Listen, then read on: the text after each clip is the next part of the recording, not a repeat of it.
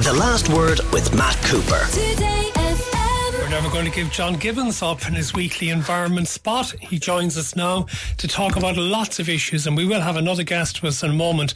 But I want to start with the European Parliament vote yesterday on, what was it, on rewilding effectively, Well, it's really, Matt, on the nature restoration law. This has been the hot ticket really in environmental circles for quite some time, and it's been a kind of a pitched war really at European level between what you might call the progressive left and the right and centre right. The battle lines have been drawn for quite some time, and one of the most powerful groups in the Parliament, which is the EPP, the European People's Group, of which of course Fine Gael is a member, has really been fighting tooth and nail, not to amend or to give us a better version of the nature restoration law, but to kill it completely. That has been their stated objective throughout. No, in fairness, the Fine Gael MEPs yesterday voted in favour of what you want. No, absolutely, and I think, well, what we all want really, and it is an interesting thing. All 13 Irish MEPs, Matt, voted in favour of this law at the plenary session of the European Parliament yesterday, and in fact that was decisive. It was the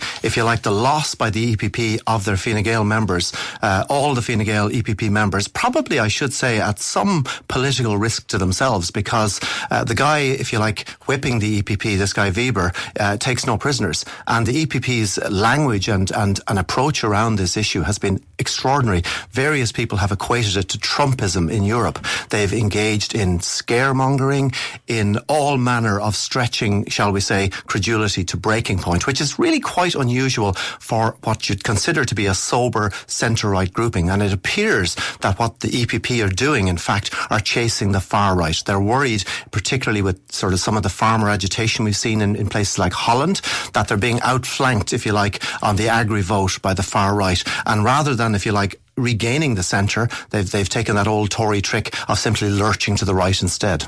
Okay. No, there's something else. I want to bring in a guest because Kevin Murphy is with us from To Go Cup. He's the chief executive and founder. And Kevin, you know a lot about Killarney's decision to be the first town in Ireland to stop using single-use coffee cups. Tell us about how it's going to be implemented.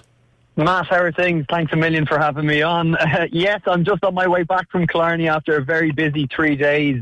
To give you a kind of short and sweet answer on what's going on, we have 45 businesses tackling single-use cups across the town and outer area, ranging from hotels to coffee shops to any sort of coffee business effectively. And how they're doing this is through 3 key steps in line with the government's plan for the latte levy. It's first, they want people to bring their own keep cup or equivalent. Unfortunately, the stats around that kind of show that we'll need some other solutions. The second is to sit in and have a cup of coffee and enjoy the incredible hospitality provided in Killarney. Or the third is to implement To Go Cup, our deposit and return system. So how this works is really, really easy. When you go down to Killarney, you can pop into any of these connecting businesses, order your cappuccino, pay for your cappuccino, and then pay €2 extra for your To Go cup, a reusable cup. You can go about your day, enjoy it, and you can drop it back to any of the participating businesses or the other 350 locations nationwide and get your €2 back. So you haven't spent any money, but you haven't had to use a single-use cup. Or else you just keep the cup and you get it for just €2, which is probably cheaper than it would be to buy in the first place. It would indeed. A very happy solution in the middle if you're good at using them. But the reason I ask is I would know Killarney very well. It's a town I regularly visit, love going there, but it's a real tourist trap. I mean, it's a place where Irish people go, where a lot of Americans go to. I can't imagine that many tourists would arrive with a keep cup in hand. They go to buy their coffee, so they are looking to do a takeaway. Yeah, absolutely. It's why our solution kind of sits in the middle. As you said, not many tourists will be coming with a keep cup in mind or a reusable cup packed. So the option of having a To Go cup there and no single-use option will provide that solution then to the tourists in particular to pick up a cup, pay their €2. They'll even be able to drop back to the majority of the hotels within the Killarney area and hand it in to get their €2 back. So the cups will still stay within the circulation and they haven't had to have a paper cup then. So we're hoping this has a huge effect on the waste levels within the Killarney area, but also promote reuse within the consumers. Thank you very much for being with us, Kevin Murphy of To Go Cup. What do you make of this, John? Do you think will this catch on? Yeah, I think it's a useful initiative, Matt. I think the last time I heard a data on this nationally is 200 million coffee cups alone thrown away in Ireland every year. Some of them make it into recycling, many don't. Mostly end up in general waste. It's a staggering amount. You multiply that out over Western Europe, North America, Asia, the numbers are just insane. And the weird thing is that up until maybe 10 or 15 years ago, we all managed to get through our day without, first of all, without slurping multiple coffees. This is, of course, a whole new invention, and I'm not trying to diss the coffee trade, but just making that point. We did manage, for example, there was this amazing phenomenon that people were able to get into a car and drive from one location to the other without balancing a coffee cup in the middle. So it is a sort of a cultural shift, and I appreciate the people selling the coffee have been great at pushing this idea that you can't go more than 100 metres without being armed with a coffee. And of course, part of the issue with that, of course, is that it creates this mountain of waste.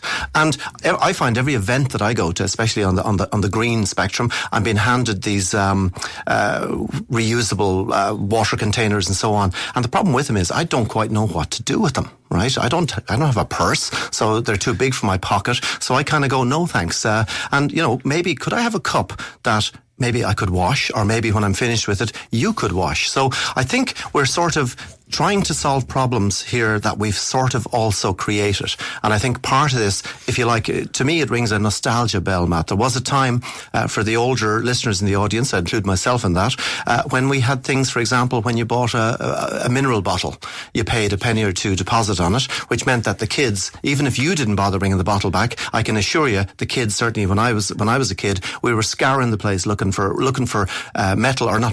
glass bottles to bring back. So that eliminated the waste. So I think it's sort of one step forward, John, one step back. And do you patch on the elbows on your jackets and on your jumpers as well? Well, that would be a fine thing. I can't claim to be too handy in that particular regard. There's a reason I ask, and it's not just because of nostalgia for the times past that you just referred to.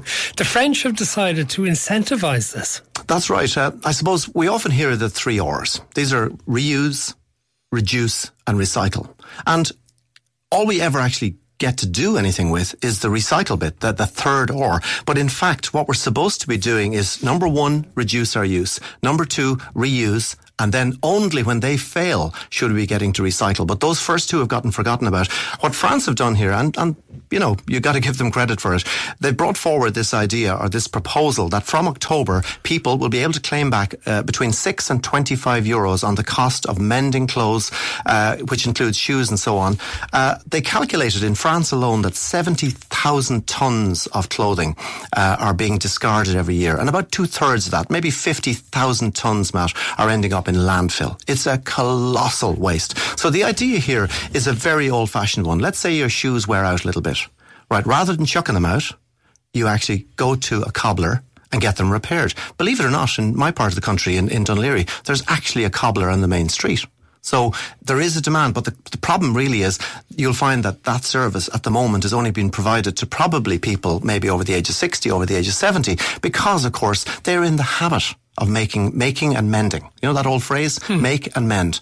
And what we're looking at here from the French government is really just, if you like, getting back to some values which include cutting down on the amount of crap that we not just produce, but that we throw away. And to think about it, to reuse it, and when it wears out, get it fixed. And the great thing, of course, about this, Matt, is that it also means that you're creating a whole secondary industry, local employment in doing this type of work. And I think it's a fantastic initiative from the French to actually support this with some money that they've ring-fenced from their recycling budgets. Lots of comments coming in relation to the recycling of cups. Will this result in paper cups being replaced by plastic cups and then plastic cups been dumped? No, it's single use. It's been gotten rid of, so it's things that you can actually recycle, you can use again is the issue.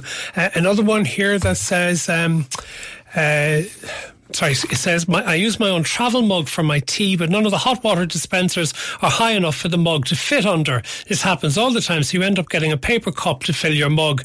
This will have to change if it's to be encouraged, says Anne in Kilkenny. Okay, the hot weather in Southern Europe is worrying you.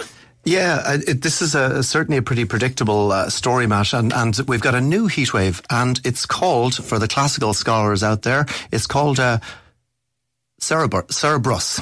Right, and this apparently is named after a three-headed mythological monster from Dante's Inferno, and this particular monster was a guard to the gates of hell. So some Italian meteorologists have taken a lyrical flourish in naming this heatwave, and apparently it's being followed by a heatwave which is due in next week called Charon, and this is named after the Greek figure who ferried the dead from the gates of hell.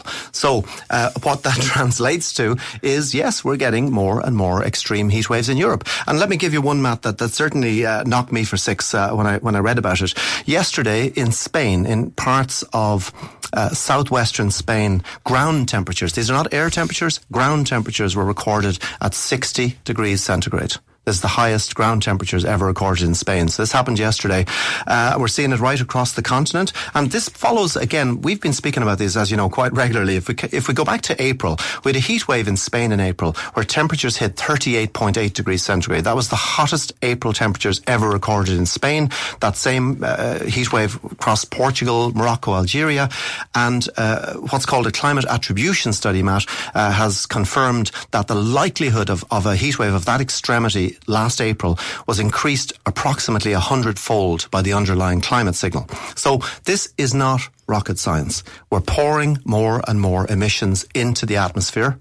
We're ratcheting up the temperature. We're pushing more energy in. And people, for example, who are online will be seeing incredible footage from the UK, from Europe, from America, from Asia. Incredible footage, Matt, of flash flooding. Absolutely extraordinary flash flooding. And of course, the evil twin, if you like, of heat waves are flash floods. We know, for example, that the global atmosphere is now carrying up to 10% more moisture than it had been in, if you like, in pre-climate change eras. And what that means, of course, is what goes up comes back down again. But unfortunately, rather than coming down in the soft rain we're used to, it's now coming down in these torrents.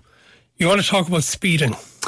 I do indeed, yeah. This caught my eye, Matt. It was something that Galway TD Kieran Cannon mentioned in the Dáil during the week, and it was a survey that was carried out of 45,000 vehicles passing through Crockwell in County Galway, and 84% of them were recorded in excess of the 60 kilometre speed limit. But incredibly, the average speed of cars passing through Crockwell was 88 kilometres. So they were almost 50% over the speed limit. Now, this is 45,000 cars. So what it sort of said to me, Matt, is basically we have an epidemic of speeding in Ireland.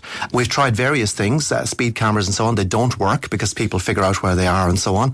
And we've been looking at this. There are fancy high technology solutions. For example, modern cars since July 2022, all new cars have to have the ability to recognise speed plates. So in theory, you could have them automatically slowed down. So when a car enters the 30 zone, it can be slowed down. That would require legislation. But the one, and I've been doing a little bit of research on this, the one that is without a doubt the simplest, the most elegant and the most effective is to introduce corridors, narrowing corridors, where you basically take a road or a street and you narrow it down and you put preferably metal poles on either side of it. This has been proven time and time again because this suddenly places the onus on the car driver or on the van driver, because now they're watching their sides. You also match this up with high curbs. And what this does, Matt, is that it filters traffic through, and it means that the normal, if you like, protective instinct of the driver is to watch their wings. Because I wouldn't like to be a pedestrian crossing the road in Cromwell. I'm surprised the speed limit is even 60 kilometres per hour. You would have thought in a village it should be dropped to 30 kilometres an hour to make it easier for pedestrians. But when you set it at 60, people go beyond that and it comes in as 88. Yeah, they take 60 as a kind of an advisory and say, well, sure, we'll maybe stick on another 10 or 15. You're absolutely right. The idea of going through rural villages at that speed, I mean, it also means that people are, as you say, they're risking life and limb to get across the road. In France, for example, in many rural areas, the speed limit is 30 kilometres an hour. So I think we have a problem here. We have a car culture problem. And that problem is, for example, and this is something that Kieran Cannon pointed out. He said that TII, which is Transport Infrastructure Ireland, he said that they are consistently stalling on traffic calming measures. And I think, I may be wrong about this, but I believe the reason for this is that TII takes an engineering approach. And their job, as they see it, is to make cars move more quickly from point A to point B. But there are other considerations. And of course, as we're in an era where we're trying to engineer a transition away from over-dependence on the private car, what we need to do is to make the roads safer for other vehicles. And the number one thing we can do to make the roads safer for other road users is simply to reduce the speeds. But there's a listener here arguing with you, saying if 45,000 cars have gone through at the average of 88 kilometres per hour, 28 kilometres over the limit, you haven't said there was a single accident, which suggests the speed limit is too low. I'm sorry, I completely disagree with that. Just because they haven't managed to kill anybody in that particular time frame, road fatalities to pedestrians doubled in 2022. So anyone who thinks that that's okay, I'm sorry, I strongly disagree. Another listener, Mark in Dungarvan, argues with the issue of narrowing the roads going into these towns, because then how are large vehicles like delivery trucks and cranes supposed to get to sites or shops in those areas? They can still get through. There's very little difference, Matt, between the width of a lorry and the width of a car. And bear in mind, the narrowing of these is done. I mean, this is done by road engineers. It isn't guessed. And they calculate the width of the widest vehicle that is required to access it, and it's done on that basis. But I've watched videos of cameras placed observing these particular obstacles, and they're fantastically effective. People, and by the way, the larger the vehicle that you're driving in, the slower people go. We've gone way over time. John Gibbons, thank you as ever. The Last Word with Matt Cooper. Weekdays from 4:30. Today FM.